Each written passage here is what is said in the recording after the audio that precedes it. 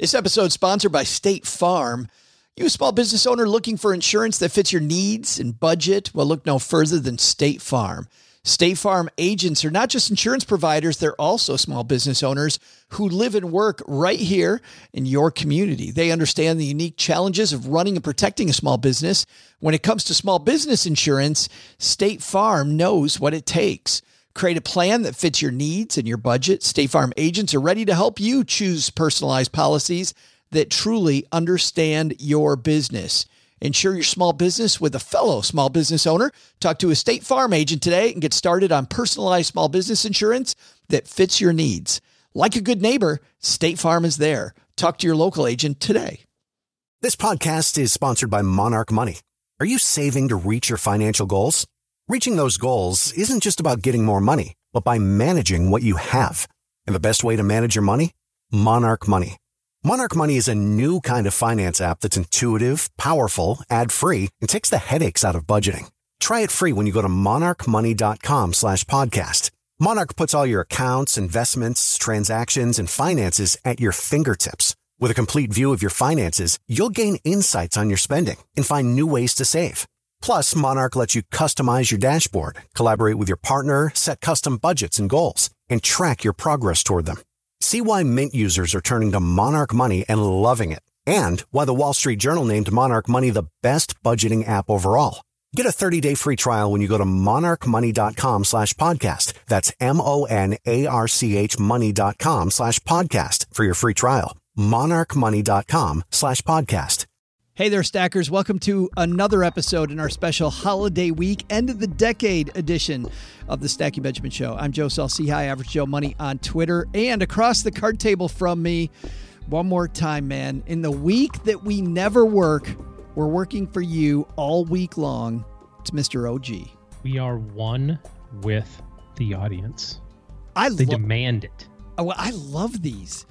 Whenever there's a countdown, did you ever listen to the countdown when they were on they probably still have countdowns on the radio. I don't know. I don't listen to the radio, but I saw your stupid Spotify. Seriously, the Beach Boys is your number one Spotify album of this year. I have no idea why. My Spotify was all messed up, but I will tell you. Oh, blame it on the Spotify. I will tell you, I have a lot of songs from the Pet Sounds album on my Spotify, and they happen to come on a lot. So I'm just saying, I played a lot of Beach Boys. That wasn't my number. Contest in the future for if you can guess any of the artists of the top 5 of our Spotify playlists. But I'm just saying how eclectic. I've had many people tell me oh wow, that just kind of changed gears. I'm like, what's that? We were just listening to a nice easy Dave Matthews song, and all of a sudden, bam! I'm getting sworn at by a rapper. Oh. Yeah, it's just my Spotify playlist. Yeah, sorry. So we should do that. That'd be fun. I call the Spotify playlist safe word. Or not. Keep going is my safe word. What movie is that from? That was the horrible Tina Fey and Amy Poehler. Yeah, terrible. John Cena. That's right. Said that one. Yeah, where they were sisters or something. Yes. What are we talking about today? What are we looking at? We're up to 2018, but I was going to say my artist of the year, though, that I listened to. We should have been doing this throughout this whole thing. I'm going to pull up Spotify real quick. I'm going to find. Was St. Vincent. Mine was St. Vincent. 2018. Definitely we're doing this. All right. So the top 5, I'm going to screenshot it for posterity. If you can send Joe an email and you guess any one of them. Any one of the top 5. We're going to take the first, what do you want to do? The first 20 entries. So if you're listening to this and it's 2 or 3 minutes, 2 or 3 days past when it comes out, probably been too long. Mine are out there. Let's do either one of ours because yours and mine are going to be totally different. Totally different. Yeah. I screenshotted mine. Let me send them to you. And you're going to love this. I like that. We'll see if anybody can give away. So just to clarify, 2018 or 2019? Well, 18 because we're on 2018. Because we're on right 2018. So you got to kind of go back. Yes. A year or two. What was OG's top 5 or any mine of the artists or Joe's, any of the artists according to Spotify. And if you're one of the first 20 people to answer, we'll include your answer. Yes. All right. On to the show, though. 2018, we asked our good friend Jill Schlesinger to come back from CBS and one of my favorite podcasts, the Jill on Money show. Probably my favorite money podcast. It's funny because if you've listened to us all week, you've heard Jill once before. Completely different stuff this time, OG. She doesn't talk about the same things. So let's go back 1 year ago. OG, me, Jill Schlesinger. What should we have learned in 2018? Stand by for an urgent message from the crack team at Stacking Benjamins.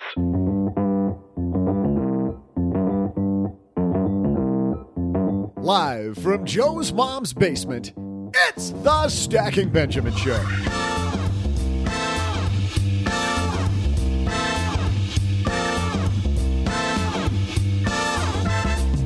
I'm Joe's mom's neighbor, Doug, and the end? You say the end? Does it sound like this is the end if we're joined by CBS business analyst Jill Schlesinger? Will Jill end her 5 things we should have learned on a high note? Will Joe and OG end the year with their best headlines ever about bonds? Will Yaron Ben Z crush it as our final headlines expert of the year?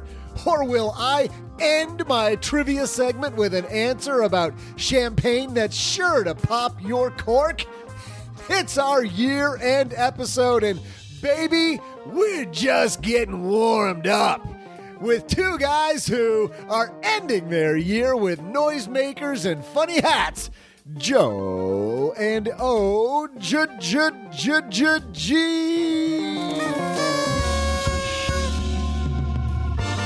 OG wears funny hats, but we just call that Monday. That has nothing to do with New Year's. But today is Monday. Yeah, I know. That's what I'm saying. I wore my hat for Monday. It's exactly. It has nothing to do with New Year's, right? But the noisemaker thing, that's fun.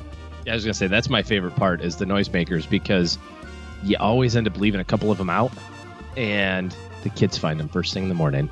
You're like, oh, please no. Please no. I was just thinking, isn't that what you call your kid at the end of nap time? The noisemaker? Yes. You know, just like, oh no. The noisemaker's up. Hey everybody, welcome to Parenting for the Win podcast. I'm Joe Salsi, High Average Joe Money on Twitter, and across the card table from me, one last time for 2018, it is Mr. Other Guy, or as we call him, OG.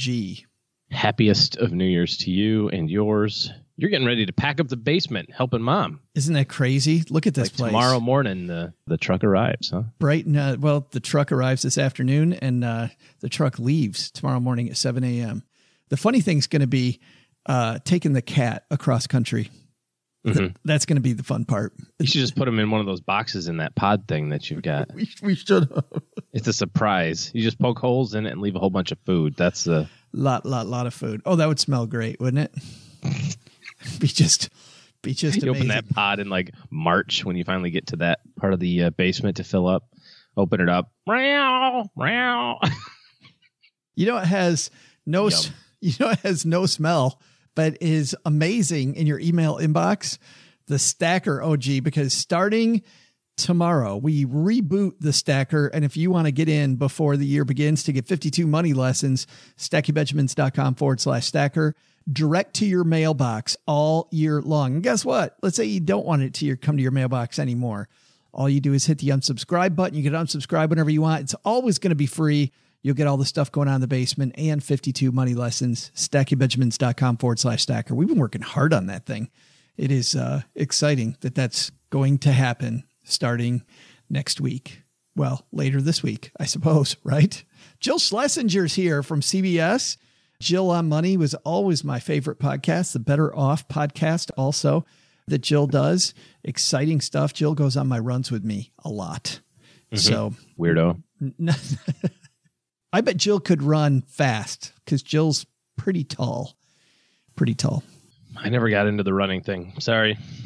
I just have to run faster than you for a short period of time to outrun the bear, which I can do. Well, let's. Oh, do you remember that funny story about us doing the 5K together? The one 5K we did together?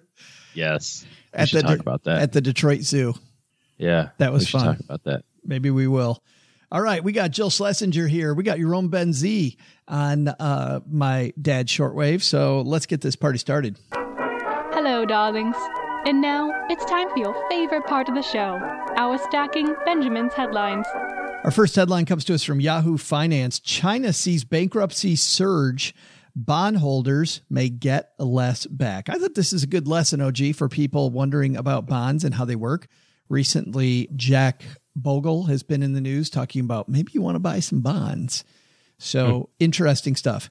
China's effort to cut the burden of insolvent companies weighing on its slowing economy has kicked into higher gear with a slew of bankruptcy filings that's set to enrich the case history of debt resolutions for bond investors. I like that. It's set to enrich the case history of debt resolutions for bond investors. Bond investors in China getting a front row seat on exactly how this all works. Local courts... Yeah, not the way you think. No. Local courts have accepted or plan to accept at least 5 bankruptcy applications from firms that defaulted on publicly issued bonds since early November. That's roughly on par with the number seen over the previous 4 years. The new pace may continue. China's top planning body called on December 4th for local officials to clean up the debt of firms with excess production capacity or insolvent balance sheets by 2020. The bad news is that some bondholders may find they're going to get less back from defaulted issuers than they anticipated. The good news, there's likely to be swifter resolution once court procedures take over from ad hoc workout negotiations, and the process will give both creditors and debtors the chance to gain experience in restructuring obligations little more than 4 years after China began embracing the concept of defaults in the world's third largest bond market. Quote, bondholders could face considerable losses after bankruptcy proceedings, but what is more important is that they can learn how to fight for their rights via the legal system and how to choose among debt proposals, said Ivan Chung, an associate managing director at Moody's Investor Services in Hong Kong. Last thing I want to do when I'm bondholder is learn how debt obligations and the legal system work. That's like, oh, I get an opportunity. Is that clearly like a glass is half full approach? Well, hey, there's good news, OG. You lost most of your money, but now you get to see how the legal system works when it comes to bonds.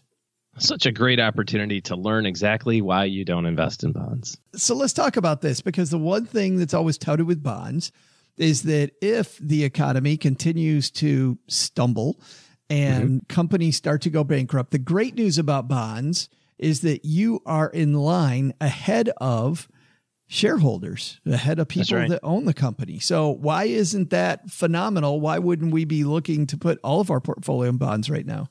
Well, it's the same thing, because you trade away when you have less risk, albeit in this example, there's still a lot of risk. Sure. But when you trade away the risk, you trade away opportunity for return. The reason that I have such a hard time with the idea of fixed income, especially just the blanket statement of, hey, I'm close to retirement, I should be conservative, is just simply because of the time frame that the money still has to go. You know, if you're 60 years old or you're 55 years old, certainly you look at the last couple of months of stock market returns, you go, holy cow, that just wiped out an entire year, or in some cases a year and a half worth of gains. Maybe I should be much more conservative because I'm close to retirement now. Maybe you've got 10 years to go or something. And that's true in that you need money in 10 years from now. So you definitely need a bucket that has a 10-year time horizon on it. But if you're 55 or you're 50 or you're 65, you also still need money that's 35, 40, 45 years away from being used. And when you look at the compounded returns of fixed income compared to inflation, compared to large companies and small companies, it's a no-brainer. After inflation, fixed income returns about 3%. Big companies return about 6 or 6.5%, and small companies return 9%. So it's a 2 to 3 times multiplier in terms of annual return. That's the big key. I want to lock in there for a second. People go, well, that's only 3-4% rate of return difference. That's a 33% higher return.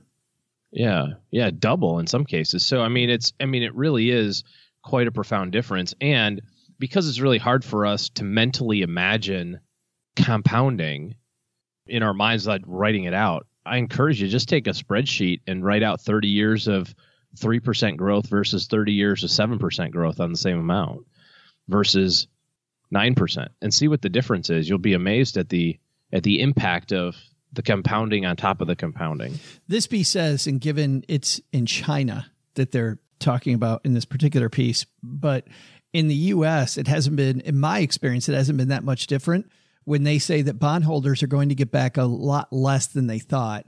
I can't think of a bankruptcy where management didn't make sure that the slate was pretty damn wiped clean by the time they were done. You know, by the time they declared bankruptcy, the bondholders were gone too. I kind of think that this idea of being a bondholder is safer because you're closer to the front of being paid versus shareholders versus people that own stock in the company is a little bit of a mirage. Well, and just think about the process of bankruptcy too. Yeah, you're in line, but you're also not the front of the line. You're behind the guy that lent them money for the building or the construction equipment or whatever the case may be.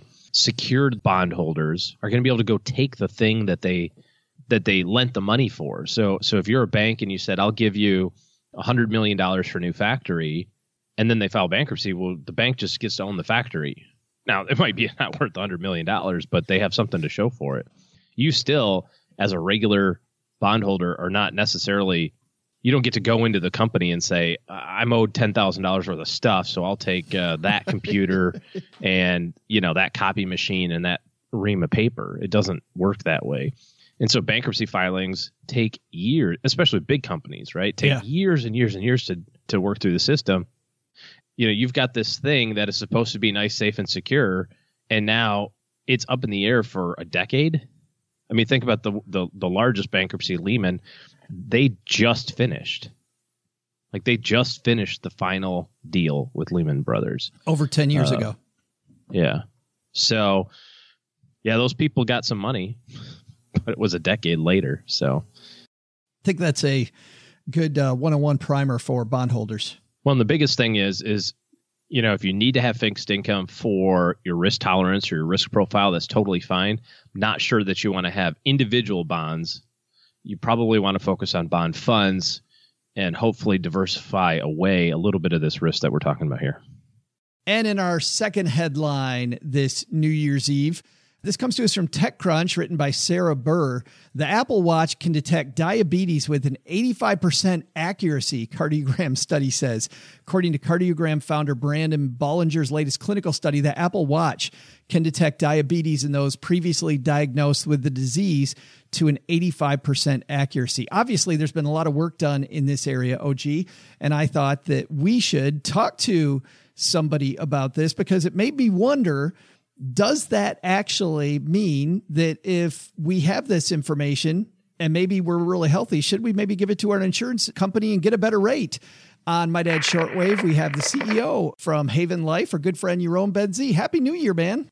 Happy New Year. It's great to be here with you. What happens at the Ben-Z house on New Year's? I bet you guys get crazy, like maybe bring out some actuarial tables and peer through them, or what's the exciting thing you do? Yeah, my 7-year-old, my 9-year-old love the actuarial tables. So. Unfortunately, I can't say that we do much exciting other than sit around together as a family and hang out and watch some TV. But I have a feeling I'm not the only family guy who does that. Well, you are a guy who obviously, I'm sure would have something to say when it comes to giving insurance companies your data. I know that car insurance companies, as you know, Yaron, if you put something underneath your dash that will show how you drive, you might get a discount. What do you think about giving health companies or life insurance companies like yours your health information? I think it's a really interesting question and obviously a new one that the industry is struggling to figure out. And I should say that in general, most insurance companies or insurers, when they write a policy for you at the time that you're applying, they get a lot of information about you, right? So part of underwriting, they need to know all about your health. So I think the question now that some of these new programs are posing is, how much additional information do you want to share with them after you get your policy, right? And that's kind of what's new here. I should say, too, just to be clear, that we don't do this. And MassMutual, which is the company that our policies are on, doesn't do this today. But I think it's a really interesting question. My view is it's obviously an individual preference, how much information that you want to share. But as you make that decision, I think there's two things that a customer should be really clear about. One is, what information are you giving up? and how often? And the second thing is, what are you getting back for that information?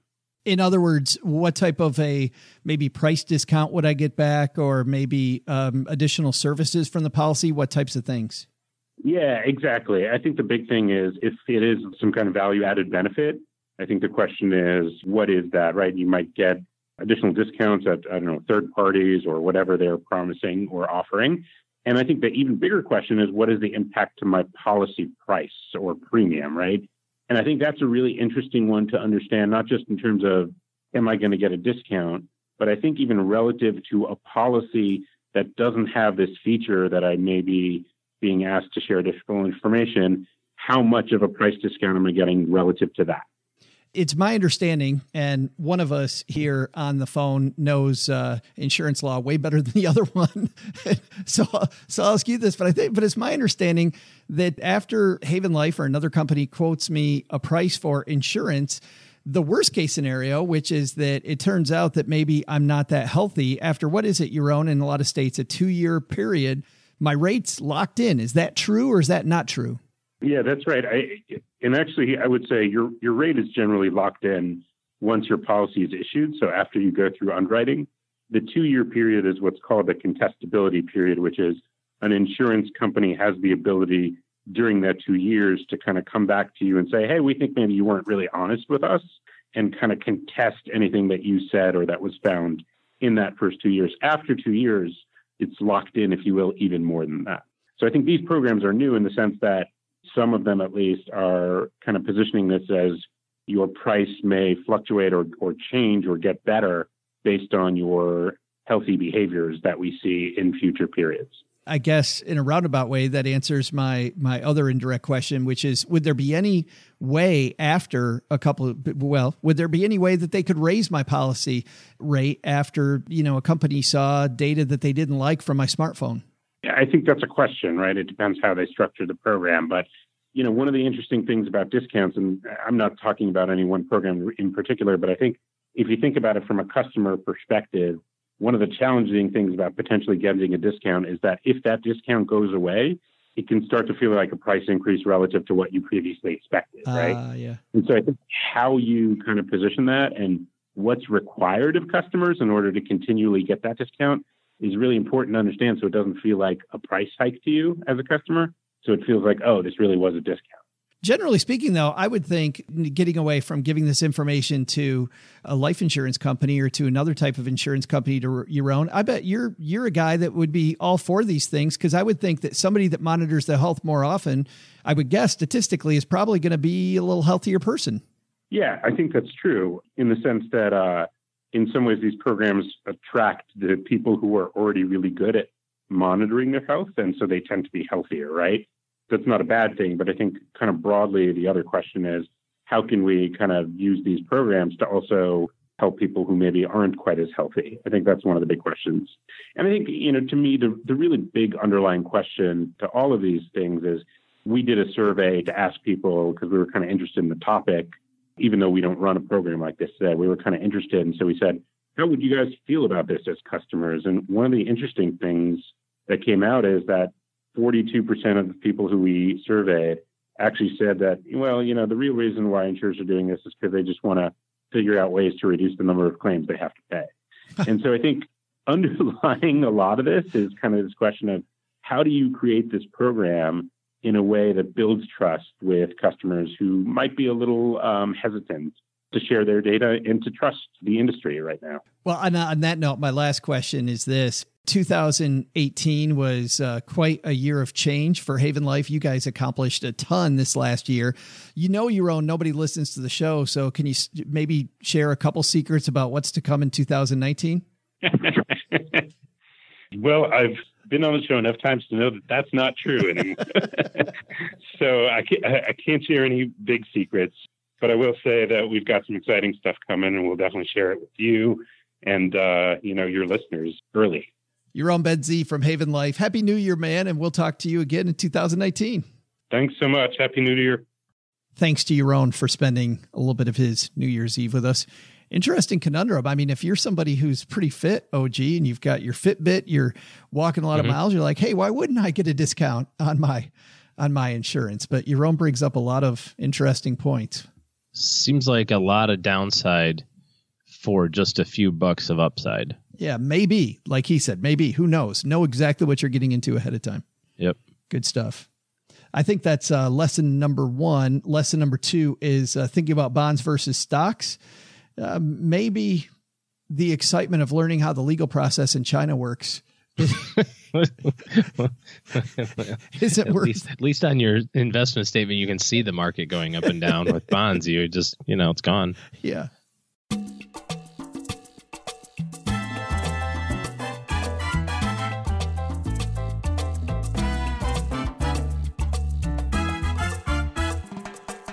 She is one of our absolute favorite people, and I'm so glad that she's going to spend a little bit of her New Year's Eve with us. Jill Schlesinger is a CBS business analyst.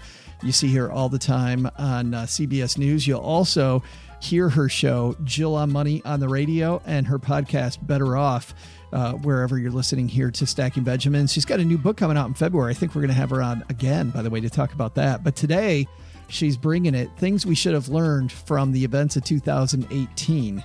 One of my favorite segments every year, but this year, I'm sure it's going to be better than ever because Jill Schlesinger doing it with us. Let's say hello to Jill.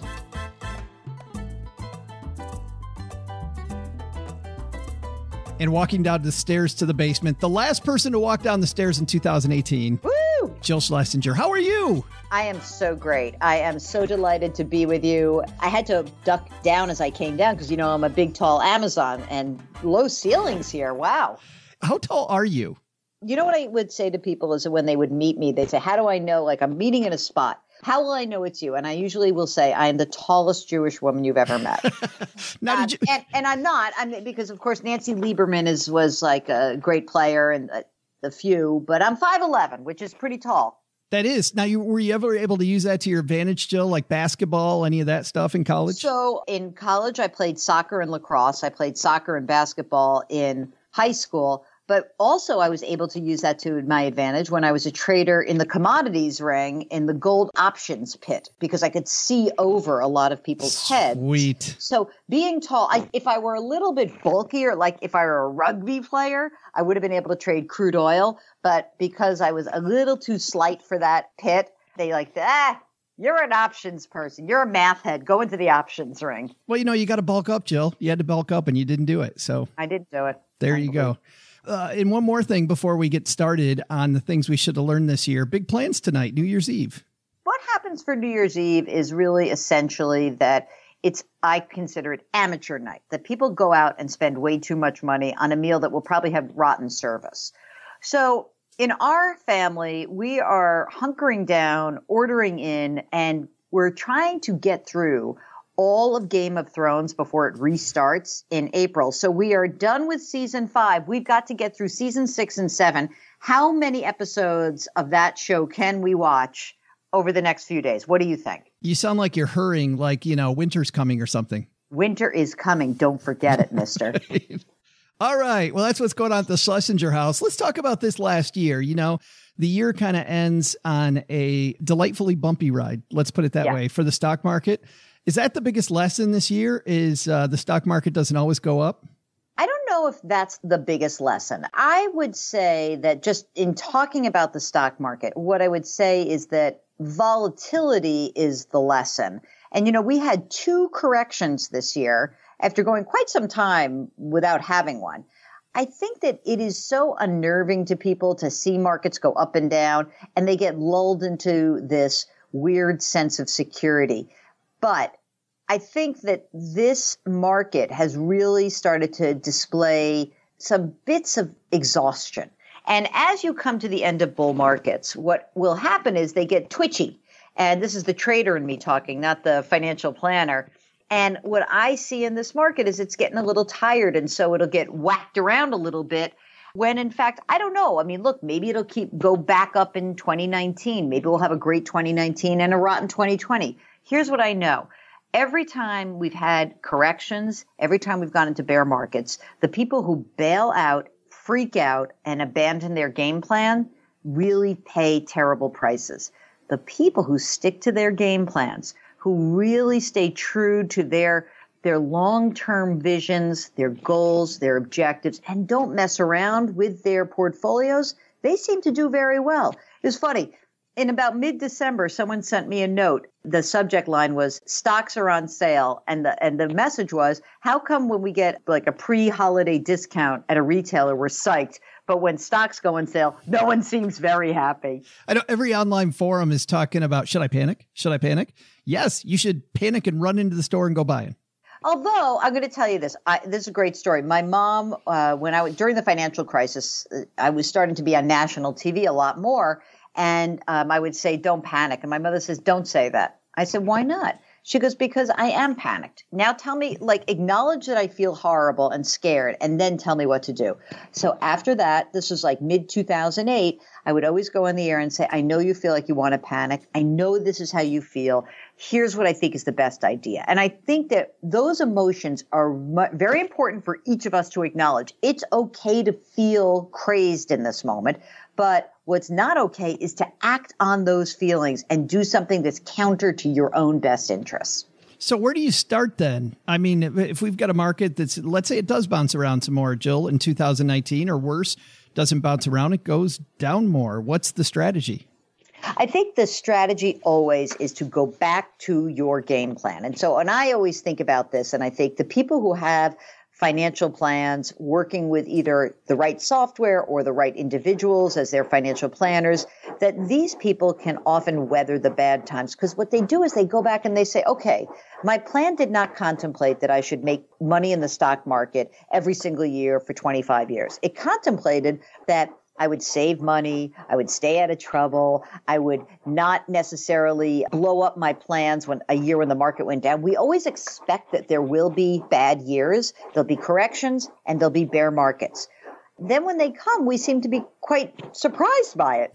And it's very funny. It's sort of like saying, this is the ocean. Some days the ocean's really calm, some days the ocean churns up. And every day, the ocean is moving. Every day, markets are moving, okay? And some days, you're going to get crushed by one of those waves, and it's going to be really scary, and you're going to relax, and you're going to remind yourself, hey, when someone taught me how to swim, they said to relax, not to swim against it, and you know how to do this. So I think when you start a new year, the best thing you can do is, hey, I have not kicked myself in the butt, and I've not done a financial plan that helps me stay out of trouble when markets move around. I'm going to do that. That's what I'm going to do. I need to just apologize to everybody. Mom always decides to start doing work in the background whenever we record. I have no idea why it is, Jill. Happens every time. Decides that there's, life has to go on in a house. Of course. When you record at the basement, that's what happens. Well, that was subject to the whims. That's right. That was a big elephant in the room there, though. Obviously, the market, everybody's wondering there. So thank you for that. But there must have been some other things we should have learned from this year. What do you think those would have been? Let's just dovetail on the markets. Let's all pinky swear that diversification works over the long term, but not always. And what do I mean by that? Back in 2015, back in 2008, we saw a lot of different asset classes moving in tandem. Honestly, if you think back to why do you have diversified portfolios? Why do you do asset allocation? It's because when something zigs, another thing zags. But this is a year like 2008, 2015, and now 2018, where we saw a lot of assets moving sideways down at the same time. And I think that can it can encourage people to try to pick what the best next asset class is going to be. And that's really hard to do. So I think the dovetail on the market story is that when you look at your portfolio, you might have said to yourself, gosh, why didn't everything else, like if stocks did rotten, why didn't everything else do well? Don't abandon asset allocation just yet. My next big picture thing that I think is really important is that the Federal Reserve still really does matter. We had rate hikes this year that were expected.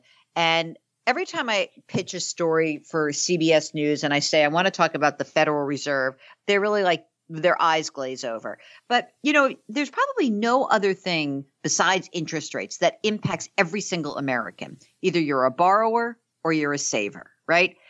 I think that the benefit of rising rates has not been talked about as much. And that is that savings, checking, money market, CD rates, everything's higher. Like what a joy to go onto whatever website you like to use, whether it's Bankrate or deposit accounts or whatever account you want to use, any aggregating site. What a joy to go and see 2% for a money market account, 3% for a 2-year CD, 2% for a checking or that's amazing. And I love that because that's risk-free money. And so people are still hiding out in these, terrible old accounts that pay nothing. So I want to just encourage everybody to look at the upside of rising interest rate environment. I shouldn't ask you to look into the crystal ball, but do you think that trend's going to continue? We're going to see rates continue higher in 2019? I take Jerome Powell, the new Fed chair, at his word, which is I really think this is data dependent. And I've tried to nose around and ask people who know him and know other Fed officials and read the tea leaves. I think that, look, the Fed's got essentially 3 big jobs. Okay. So the biggest job the Fed does, it's got to regulate banks, right? So they've got to make sure that these banks are not going to take us under again. But the second part, which is around monetary policy, is they've got to keep interest rates at a level at which you can have a strong enough economy to have growth in the labor market and not too strong as to create inflation. That's a hard job. So what other lesson did we learn in 2018? If you give big companies a huge tax cut, they are going to help the economy grow more. And that's what happened, right? So we had more growth in 2018. As 2019 rolls around, I think growth is going to taper off a little bit, but that doesn't mean that the Fed's going to necessarily stop. They're going to keep an eye on all the incoming data. They're going to watch to see any signs of inflation. They may not do it at their first meeting, or maybe they'll do another quarter. Maybe they'll do, but I think they're going to be on a wait and see policy in 2019. We're at a very tenuous moment in the economy, and I think they're going to be watching that. Yeah, very curious to see what happens next. What else is in Aunt Jill's bag of tricks from 2018? So I think the labor market has been awesome. I cannot begin to tell you how shocking it has been to see the economy adding over 200,000 jobs a month on average. This is the 10th year of the recovery, gang. This is awesome. Unemployment rate at, almost 50-year lows. And finally, wages are edging higher. They're not back to where they were. I went back and started to look at a lot of different areas of the world and some like near you, like there are some places that were industrial giants in the Midwest or on the East Coast that really have not recovered in a way that you would have hoped to have seen, right? And I think the reason for that is that whole industries got wiped out. And so those people who are making more money, they're not going to say, I feel as good as I felt in 1997, because they probably don't. Right. But people are feeling better, and that's really a good sign. We're not all there yet, right? But it's good. One thing that I would say that at 2018, that may be like the big story that moved markets, got the Fed perked up, got people freaked out in the labor market is the entire conversation around trade and tariffs. That I never really would have anticipated. Like when President Trump came into the year and they started talking about trade policy, I don't think that most economists thought that we were going to see 10% on imported aluminum tariffs, 25% on steel, 25% on $50 billion worth of Chinese goods. It's another 10% on a $200 billion, picking fights with the European Union and Canada and Mexico to boot. All of this, I think, is going to bear watching in 2019. But this is a very unique year for the U.S. economy precisely because of the trade policy. It seems with all these things, not just the trade policy, but getting back to also job growth, it's a great time to get your plan in order, it seems like, because if you finally have a job or you finally got the raise that you want, or, you're worried about interest rates going up, it sounds like plan for the win overall. Yeah. And I think that people who really look ahead and start to do some planning, I know it's hard to do. And it's certainly hard to do when there's a lot of other things that are competing for your attention. I get that. But I also think that there is a psychic and emotional payback that is amazing.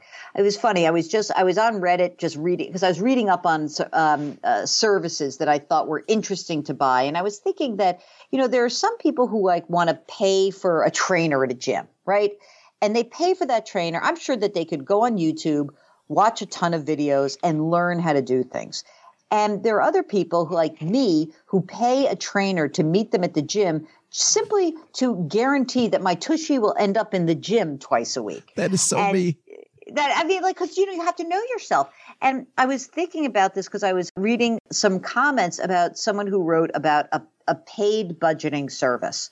One of the comments was, I'm pretty sure I could do this myself, but actually paying for it and having a platform where it keeps me in check is what is more valuable, because when I do it myself, I do it once and then I let it fall off. So I think that we all have to kind of get real with ourselves. What is it that's going to keep us on track? That's the piece. So if you can do that planning work, and again, not everybody needs an individual trainer or an individual financial planner. Some people do. There are some really great resources out there. There are some places where you can pay up a little bit and get the advice you need to at least get you on the right footing. Feeling that security, that's really the key, because we can be our own worst enemies. And I feel terrible when I hear people call the show and they get all freaked out.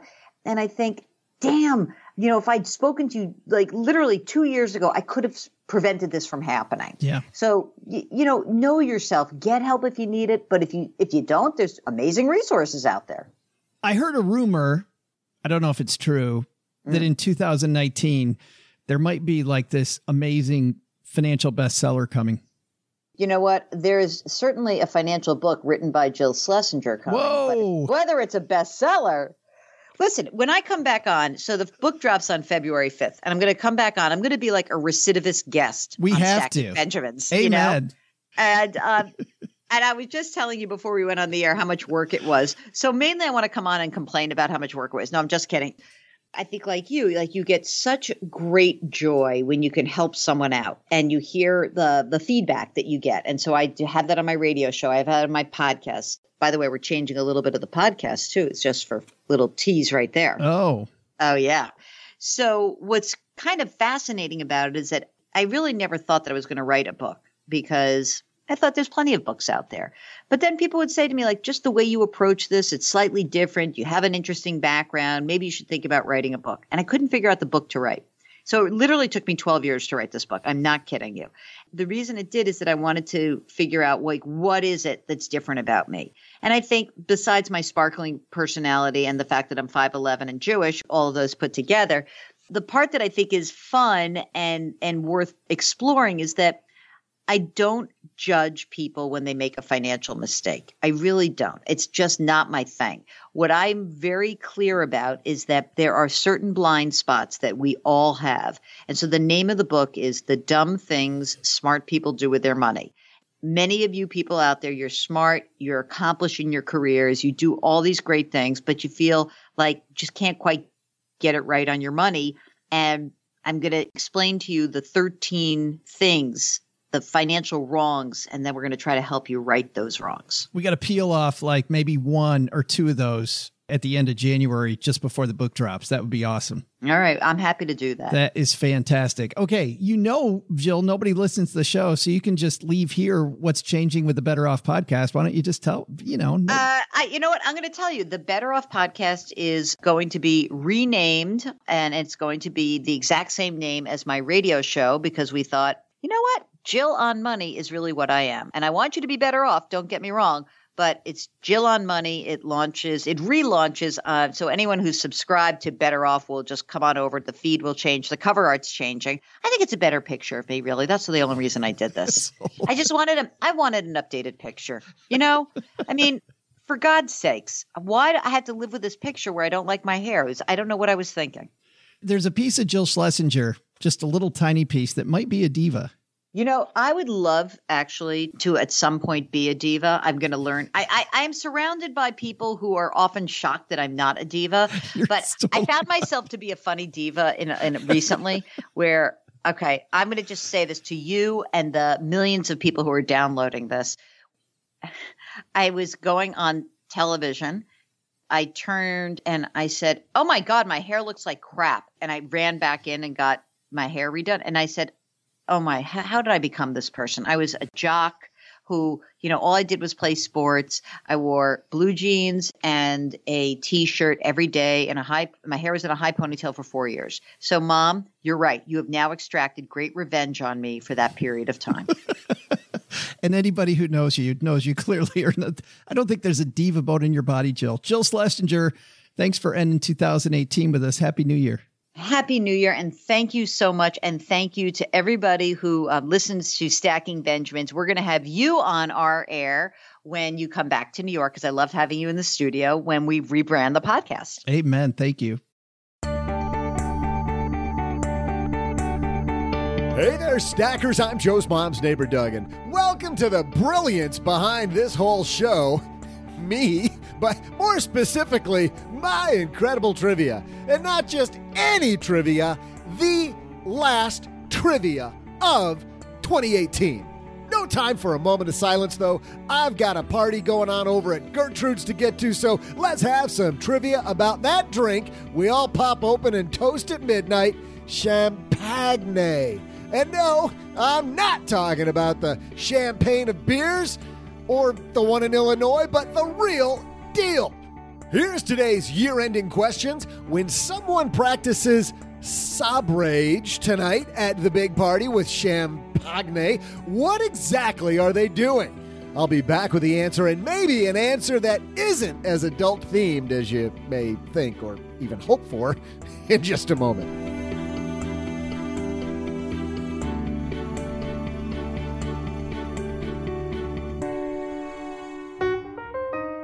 Well, this is it. Later this week, you're going to receive the brand new Stacker if you're somebody that signed up for that. If you haven't, I want to tell you one last time about what we're doing this year. See, I wrote a book. I wrote it over a long period of time, so the tone was inconsistent. It was a mess, but the information inside of it was solid. Every chapter is concise and hard-hitting, which, as you know, is kind of the opposite sometimes of our show.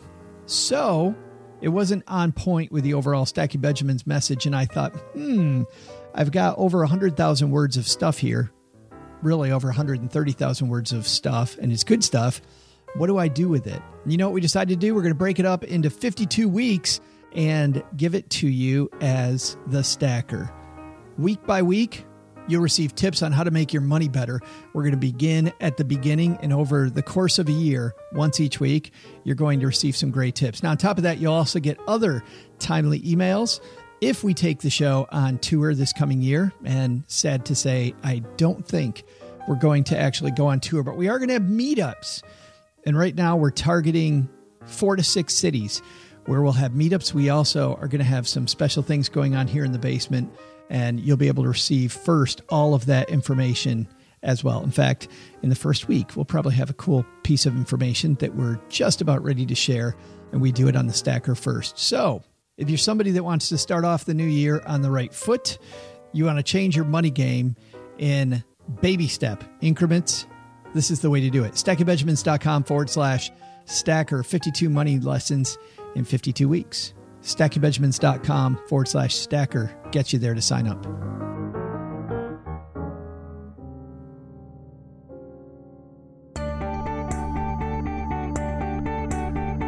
Welcome back, Champagne lovers. I'm Joe's mom's neighbor, Doug, and yes, my loves, it's time. It's time for my incredible trivia answer. Much like they'll be counting down the final seconds in Times Square, Paris, London, Sydney, and Texarkana. Seriously, the last time we'll be counting it down here. You have my permission to count down the last seconds of my trivia for 2018. Here was the question. Before the break, I asked you this. When someone practices Sabrage tonight at the big party with Champagne, what exactly are they doing? I don't even know what I'm doing, but if you answered something disgusting, no, people, do not pass go. No 200 dineros for you. But if you answered opening the champagne, I don't know how you pronounce that word, opening that bottle with a saber, you'd be absolutely correct. According to the foremost expert in this area, which is, of course, Wikipedia, to practice Sabrage, The saber wielder slides the saber along the body of the bottle to break the top of the neck away, leaving the neck of the bottle open and ready to pour. The force of the blunt side of the blade hitting the lip breaks the glass to separate the collar from the neck of the bottle. One does not use the sharp side of the blade. Amateurs do that. The cork and collar remain together after separating the neck. Did you get the answer right? You totally did not. But if you did, maybe you really are a lover of the finer things in life. Get it wrong? Come on over to the New Year's party here in the basement. We got plenty of non-sob-raged champagne to go around. See ya!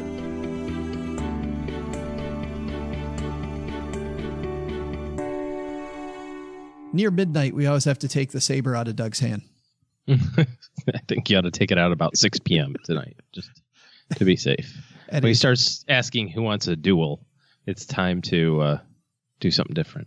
It's interesting that Jill spent so much time with jobs being up this year. That was great news with the Federal Reserve and with obviously the stock market. I was also thinking there's some other things, OG, out there, like, you know, the fires in California and up the West Coast. I think some horrible lessons about how the disaster never hits when you hope it will, which is never. Big hurricane in the Panhandle. Big hurricane in October.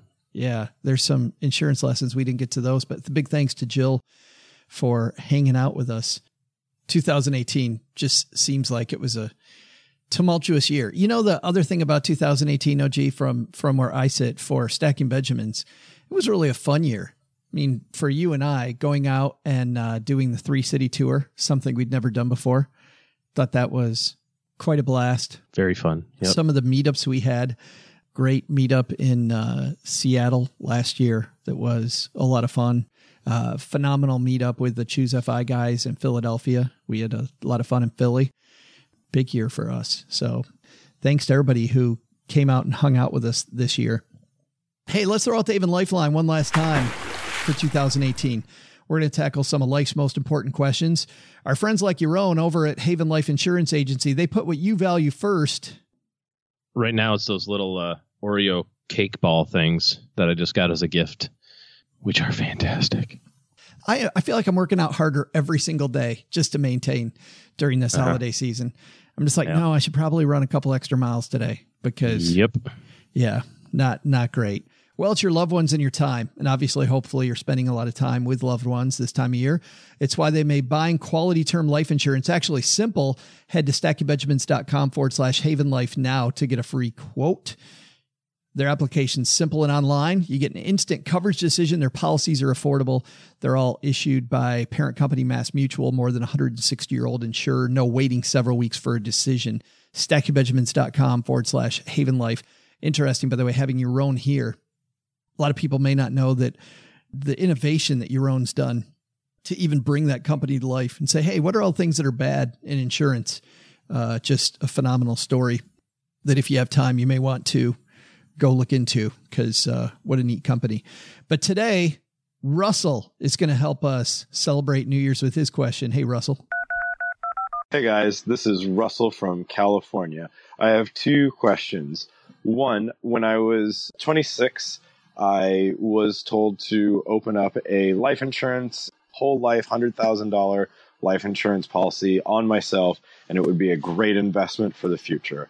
The more that I learn, the more I see it really doesn't seem to be as good as many other avenues. My question is because I've been contributing to it for so long, do I just keep pushing ahead and in for a penny, in for a pound? Or do I stop digging myself a hole and just take the money that I do put in every month and put it somewhere else? My second question is I have about $12,000 in a mutual fund that I put about $35 a day into, and I keep hearing about Roth IRAs, and I want to know, why can't I just hold all my money in my mutual fund? Is there something I'm missing out on? Anyways, super love the show. Really excited about this free t-shirt. Thanks, guys.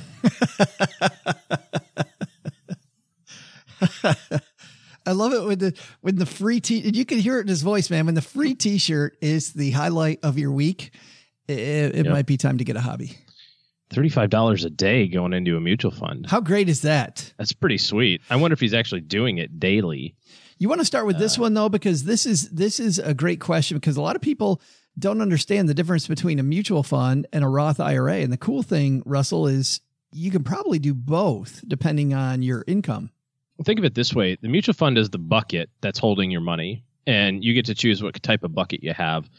You've chosen a mutual fund bucket. That's fine. You could use an ETF. You could use a stock, whatever. The Roth IRA or HSA or whatever the case may be, that's just the umbrella that you hold above the bucket, and it shields you from the rain of taxes. What do you think about that analogy? Get it? It was like a double entendre using the word rain, RAIN, and then rain, REIGN, of taxes. Like you're getting crazy. You're crazy. It's like 2018 ends on you showing off your ninja-like skills of creating. Well, maybe next year will be the year you actually learn something. Maybe. Okay, so it could be. It could be. That could be our New Year's resolution. That 2019 we will teach something. That's the year. And if not next year, then maybe the year after. Well, one of these years coming up. It's coming. So a Roth IRA is a tax shelter, and inside of a Roth IRA, you can put anything you want. And the benefits of a Roth are simply that money doesn't ever get taxed again for the rest of your life or for anybody else's life that inherits it. So right now you look at your investment account, so you got $12,000. You say, well, I'm not paying any taxes on that now. Kinda. You kind of sort of are. Every year you might get a distribution, a dividend in the mutual fund, or you get a capital gain statement at the end of the year. And so that shows up on your tax forms. You pay a little bit of taxes for that. The bigger tax, of course, is in 35 years from now when you don't have $12,000, but you have $200,000 and you cash it out to live on for the year. And you've put in $50,000, but it's worth $200,000. And now you have to pay income taxes on the gain. So a Roth is nothing more than a place to shelter all of that from the taxes. So there's rules about how much money you can make and that sort of thing to contribute to it, but it might be something to consider. The great news is if you haven't contributed to a Roth and you go, oh crap, it's December 31st, you have all the way until your tax filing deadline of next year, so April 15th of 2019, to contribute to your Roth for 2018. So you can kind of learn a little bit more about it. Related to the life insurance, frankly, it is a really great investment for a really long time. It's just not a really great investment for a really long time for you. It turned out to be a really great investment for a really long time for the life insurance salesperson. Right. So there was some truth to that. They didn't exactly specify who was getting the lifelong benefit. But here's the biggest thing when it comes to whole life insurance versus term insurance. The biggest difference is the time that you have the insurance. So you look at it and you say, well, how long do I have whole life for? Guess what? For 4 years. Whole life. Are you crazy? It's right in the title. It's right in the title, dude. Like you can't miss that one. That's so amazing. And guess how long you have term insurance for? For a set. The whole thing. For a set whole thing. Close. Very close. It's right in the title again. For a set term. For a set variable amount of time. Oh, a set term. A set term. Yeah. Really close. So whole life or term. And that's how long the insurance is good for. The idea of whole life insurance sounds really good. Like I'm going to get insurance when I'm nice and young and healthy and I'm 25 and I'm impenetrable. And then when I'm old and then I really need it, I'm going to have it. But the reality is that your life insurance life cycle, so to speak, like when you need it, when you don't need it, it changes over time. It's not going to be a static $100,000 amount. I have 3 kids, big mortgage. I need lots of life insurance right now. When my kids get older and go through college and my house is paid off, I don't necessarily need as much. Yeah. So term insurance is a really good tool for that because, you can insure for the length of time that you need. If something happens to me or my wife right now, God forbid, we got everything covered. But in 20 years from now, I don't need the life insurance that I have today. So it expires and I'll have different insurance at that point. The problem with canceling a whole life policy is that there's no guarantee that you'll ever get insurance again, which is kind of a little bit of the marketing ploy that they use at the very beginning of this thing. So I think the best way to handle this is to start with the beginning part of the purpose of life insurance. What do you need it for? Does somebody rely on you for support or do you owe somebody else money? And if that's the case, then you have to figure out how much life insurance you need. Maybe you need 100,000. Maybe you need $1 million. Maybe you need 3 million. Then search for what is the best tool to use for that term. Now you may choose to say, hey, I figured it out. I need $1 million of life insurance to pay for my mortgage and my kids to go to college. I've got this $100,000. That's not cutting it. I can go on Haven and get a $1 million term insurance policy for $30. I'm going to do that, and I'm going to cancel this other one. Perfectly fine. The biggest thing to remember is this. Don't cancel your existing policy until the new one is in force and paid for, because you might not be able to get it back. Canceling it should be very simple if that's the route you choose to go, which is just to call the insurance company and say, I've got X dollars in cash value there. Send me a check. Maybe a little bit of tax problems. Probably not. I would be very, very, very surprised there. And you also want to be aware of the fact that what you see as cash value may not be what you get back, because there's a different line item in there called surrender value. Surrender value is what you're going to get after they take their fees out. Yeah, it sounds like Russell doesn't even know, just based on his question, that there's cash value inside of that policy. There should be. Maybe there's not, but maybe not. Yeah, but there very well should be some cash inside of that policy that he'll be able to get at, which is how whole life insurance works. You pay a lot more early on in the policy years so that later on, you hear this term that the policy is paid up. The policy is never actually paid up. There's always a cost of insurance. You just stuff extra money in it when you're young so that later on you don't have to pay. And originally that's what the cash value was for, until insurance agents decided it was a great way to save for retirement, which was totally not for their retirement. They just never said whose retirement. It's a really great way to save for my retirement. Yeah. So the whole concept of whole life means that you probably have some cash there, Russell. So you can call the insurance company, find out about that. You can also find out about those surrender charges by reading your policy. So let's say that it's 10 years until you can get 100% of your cash value out, and you're at 9.5 years. Maybe you wait 6 months. I don't know. You got to look at the cost benefit of all those things. Yep. Biggest thing, start with the end in mind. Go to Haven. They've got a great life insurance calculator there, which I just used actually a couple weeks ago for a client. Loved it. You put in some information. It gives you a quick amount of here's how much life insurance you need. And then from that point forward, you can decide what to do with this existing policy. Thanks for the question, Russell. Russell is taking home a Greatest Money Show on Earth shirt. We will send him the code for that shortly. Most Ricky Tick. Yes. We also get letters here in the basement. Brody wrote in. Brody's not getting a Greatest Money Show on Earth t-shirt because that's only when you call the Haven Lifeline, but he will be the answer to a trivia question. What's the last question Joe and OG answered in 2018? Okay. Brody says, hi guys, graduated 1.5 years ago and have about $32,000 of student debt at a 4.5% interest rate and $8,000 vehicle loan at 7%. I've been working for a while now and have about $23,000 spread around, $5,000 in exchange traded funds, $8,000 in cash, and $10,000 in a TFSA with some stocks and cash. I live where buying property is unattainable for a long time. I'm unsure how to proceed with my next 5 years of saving versus paying off loans and setting myself up. Any advice would be awesome. Thanks for the question, Brody. If he has a TFSA, you know what that means. Brody's writing us from Canada. Oh, Canada. A. Okay, there. And B. We gotta make sure we put on our Canadian accent so Brody understands the answer. No, that'd be absolutely horrible. My Canadian's so bad. Yeah, but, you betcha. Okay, there. Okay. But get some beers.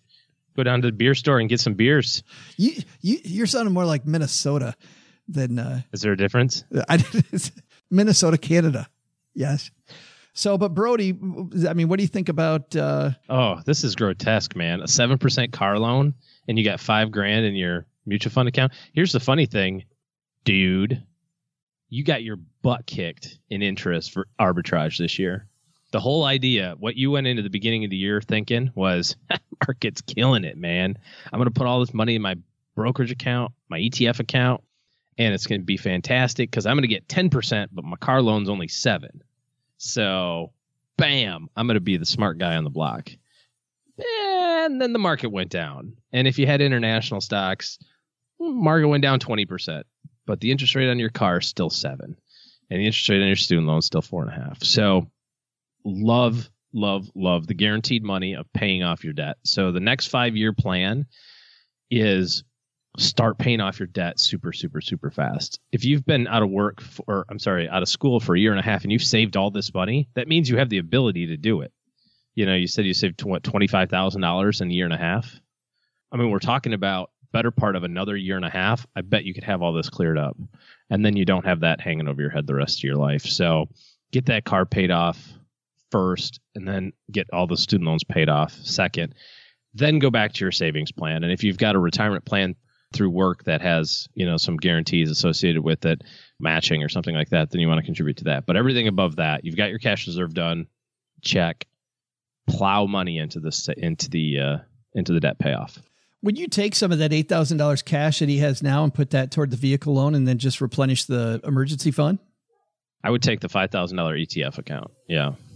I like the cash where it is. Cash is cash. That's good. Just leave it. But I would take the extra $5,000 and dump it on the student loans, or on the car loan. On the car loan. Gotcha. Mm-hmm. Yeah. Thanks for the question, Brody. Got a question for OG and I. Head to stackingbenjamins.com, and across the top of the page, you'll see questions for the show. Click that link and there you'll have it. Obviously, of the 2 ways to go, the Haven Lifeline's the one that scores you the greatest money show on earth shirt. That's going to do it for today. Hey, and that's also going to do it for our time here in Texarkana. It's been a great decade in Texarkana. Thanks to all my friends here. We're going to miss my friends here in town. And so on behalf of Mom, thank you to this lovely little community. But Detroit, they have no idea, OG. They have no idea. Yeah, they don't. You're right. I mean, when we were downtown a couple of months ago, painted the town. It was crazy. 5 guys walking around, looking at all the sites, taking pictures. Man, we look crazy. Crazy middle-aged picture takers. I know. Whoa, look at that tall building. Snap. Hey, stand in front of the tall building. Click. Check us out. We must be in the CITY. Yeah. All right. That's going to do it for today. By the way, if you're somebody that needs help in your financial corner in 2019, ready to put your team together for 2019, head to stackingbenjamins.com/OG to learn how OG and his team can join your team in 2019. All right, let's stick a fork in this thing. Happy New Year, OG. Happiest of New Year's to you. I'm going on vacation. I'll see you later. I am packing the U-Haul. So look at the time. I love how get out of here. Love how it's U-Haul packing time and you're on vacation. Out of town. Been really busy. Busy. Doug, take it from here, man. What should we have learned today? So, what did we learn today? First, take some advice from Jill Schlesinger. Worried about a bumpy ride? That's the reason to not make a move. Stay the course. Second, thinking about getting some health apps for your phone or wearable device? Well, as Yaron Ben Z says, those may be great. But if your insurance company asks you for that data, well, ask yourself what the trade-off really is between you and the insurance company. But the big lesson? Do not let OG pick the champagne for your New Year's party. What is this Dom Parignon crap? God, really? Oh my God, that guy is a diva. He is so high maintenance. Look, I'm going to go chuck this and just get some of that $3 special champagne stuff down at the corner store. It's pretty darn good. I'm sure you're all going to thank me. Special thanks to Jill Schlesinger for joining us today. You'll find Jill's podcast, Jill on Money, wherever you're listening to this show. Thanks also to Yaron Ben Z for joining us. Check out Haven Life using our link at stackingbenjamins.com/Haven Life. This show was created by Joe Salsihai, produced by Richie Rutter-Reese, and engineered by the amazing Steve Stewart. Online, visit us on Twitter at @SBenjaminsCast or on our Facebook page. I'm Joe's mom's neighbor, Doug, and if you could only know what it really smells like down here. SB Podcasts may receive payment on the show from sponsors and guests in the form of books, giveaway items, discounts, or other remuneration. There's no way you would take advice from these dorks, but like Joe's mom always says, don't take advice from people you don't know. This show is for entertainment purposes only, and before making any financial moves, consult with a real financial advisor.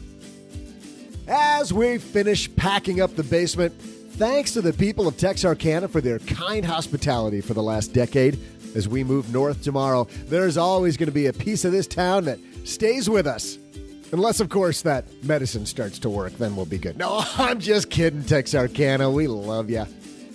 And from Gertrude, Joe's mom, OG, Joe, and obviously, foremost, from me, Happy New Year to you and yours. Here's to a prosperous 2019 for all of us. Cheers!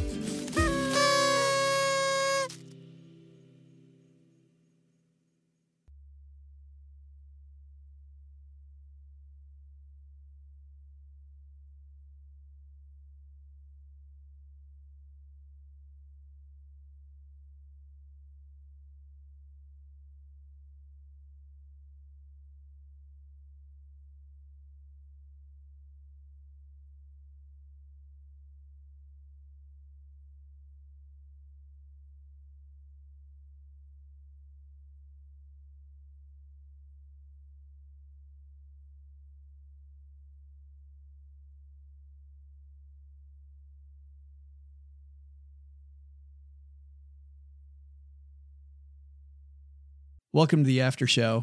This is the part of the show that doesn't exist. So OG tells me that there's this 5K down at the zoo that he wants to run. And so I went and ran it with you and Mrs. OG. Yeah. Well, I think we did two together because I remember I have two distinct memories, and one was the zoo one. Yeah.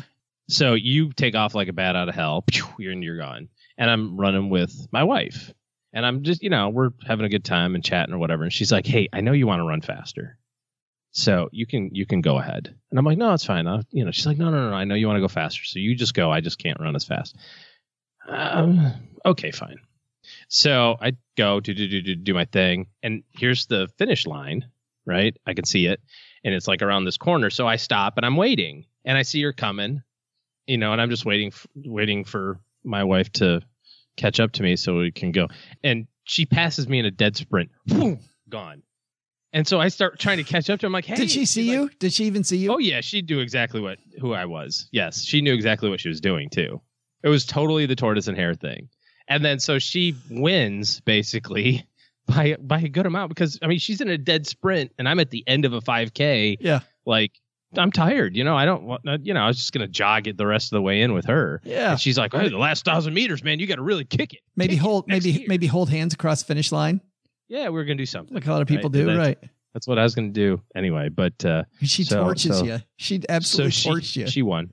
Yep. She just right by me. The next one, which was so funny, because I'm like, what the hell? She's like, what? I was kicking the last 500 meters, man. You got to really, she like turns like totally competitive, like, sorry, you couldn't keep up, man. I'm like, couldn't keep up. I was done 20 minutes ago. Anyways, the other one I remember was the one I did with you, and it finishes uphill. There's a last little bit where you have to, it's in that, it's in near the town you used to live in or something like that, if I remember. But yeah, this one you started actually running with me, and you went, all right, dude, seriously, we need to start running faster or I need to go.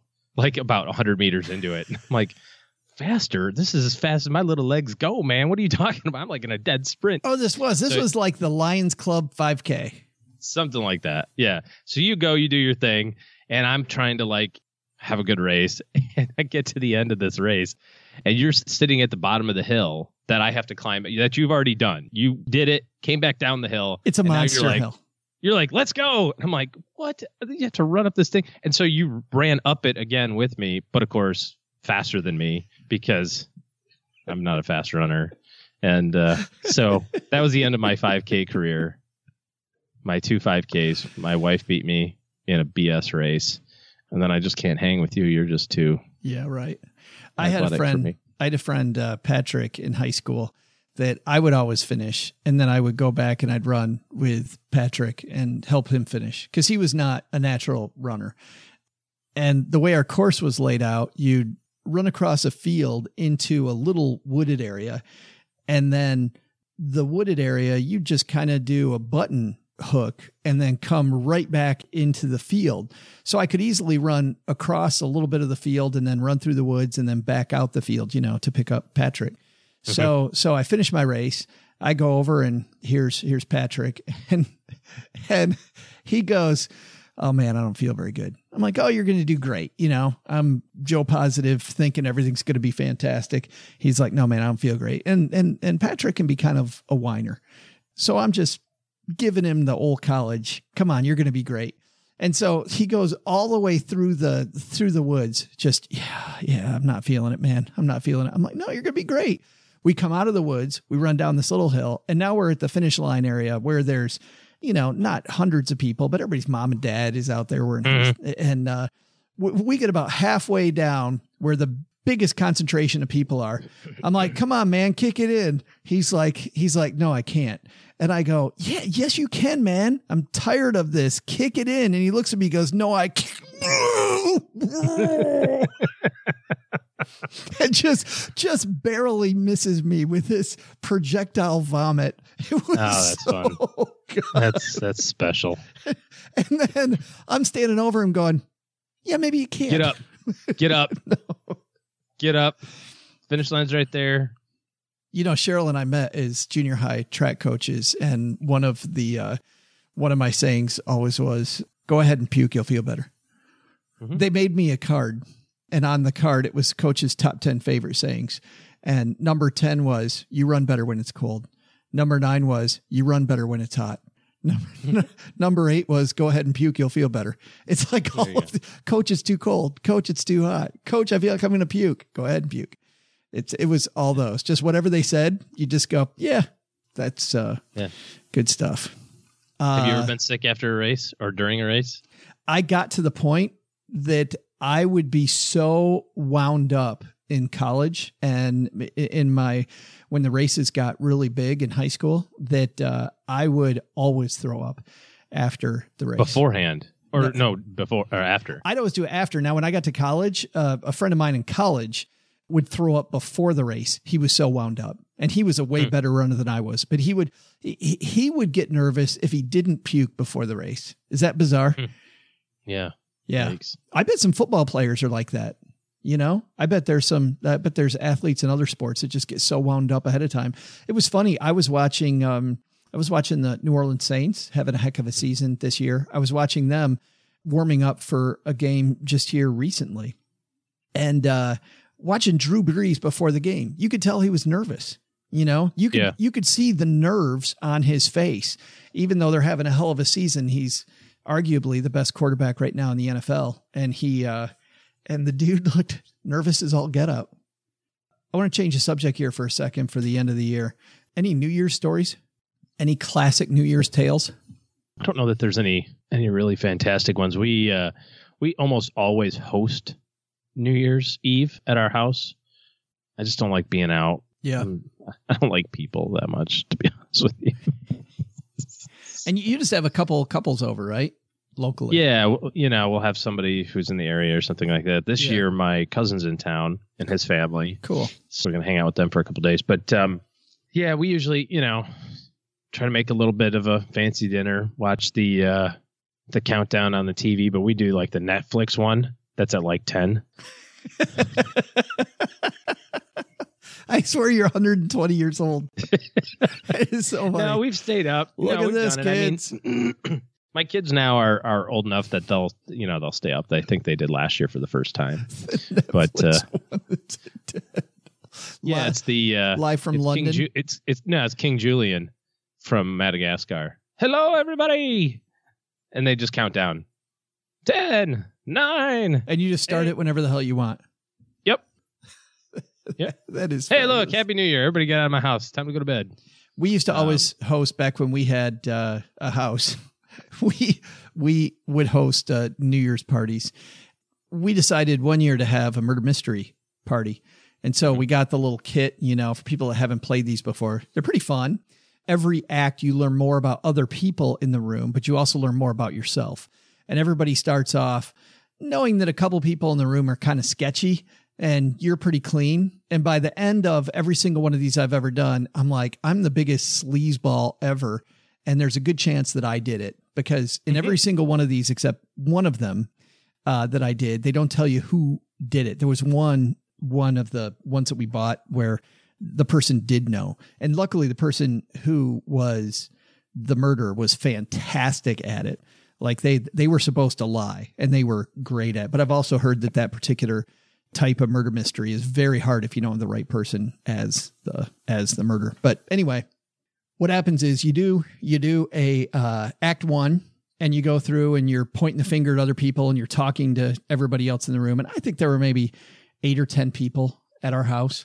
And so you get a good feeling about it, but then you take a break and you get some more drinks, maybe some more d'oeuvres. And then between the second and then you do it again. Then between the second and third act, you usually have dinner. And then after the third act, everybody gets together in the dining room. And then over dessert, you go around the table, and one by one, you start pointing fingers and give your final guess as to who you think did it. Right. So my buddy Rob, who every group of friends has that friend, has the friend that you've heard that saying before, the one that says, if you don't think your group has a Rob, then you're the Rob, right? Mm-hmm. You're that friend that everybody talks about. So Rob is that guy. Great guy, but yeah, kind of depends on the thing.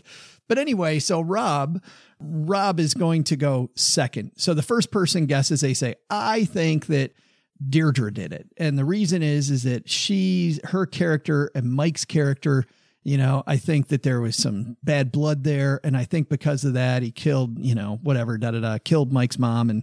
And so I think Deirdre's character did it. We've got 9 more people still to go. Rob is second. Rob says, I did it. And I said, because I played the game before, I'm like, no, Rob, you're supposed to point the finger at somebody else. Like, it's fine if you think you did it, but you really want to try to point the finger at somebody else. He goes, oh, no. I totally did it.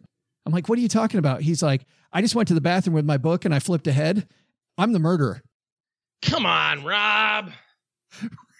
ruin the entire game. And that was maybe, I'm going to say 6 or 7 years ago. And that's that story that doesn't die now. Everybody that was in the room that night, no, I totally did it. It was me.